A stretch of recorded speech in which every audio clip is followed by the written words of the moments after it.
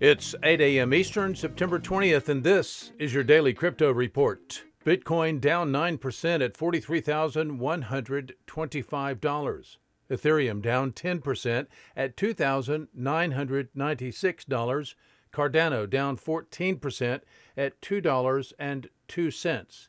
Those are your leaders by market cap. Top gainers in the last 24 hours, Kyber Network up 8%, Syscoin up 4%, and Cosmos up 2%.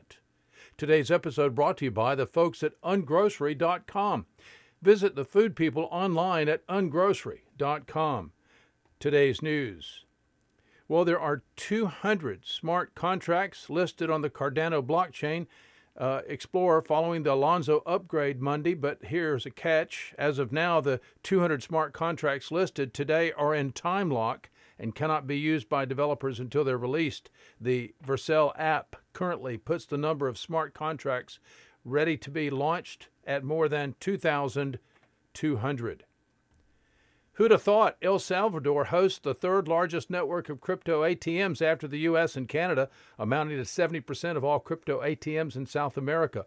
According to data from Coin ATM Radar, El Salvador has exceeded the UK's crypto ATM count after deploying 205 crypto ATMs to date to facilitate local Bitcoin transactions and Bitcoin to US dollar conversions.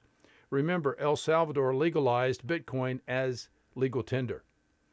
Let's dive into some history. In 1921, American industrialist Henry Ford proposed the creation of a, quote, energy currency, unquote, that could form the basis of a new monetary system, offer an idea strikingly similar to the peer-to-peer electronic cash system outlined in Satoshi Nakamoto's 2008 Bitcoin white paper.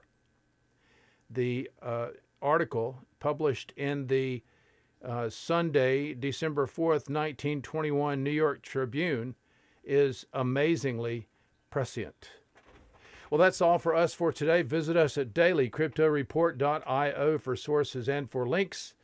Find us on social media. Add us to your Alexa flash briefing. Listen to us everywhere else you podcast under Daily Crypto Report.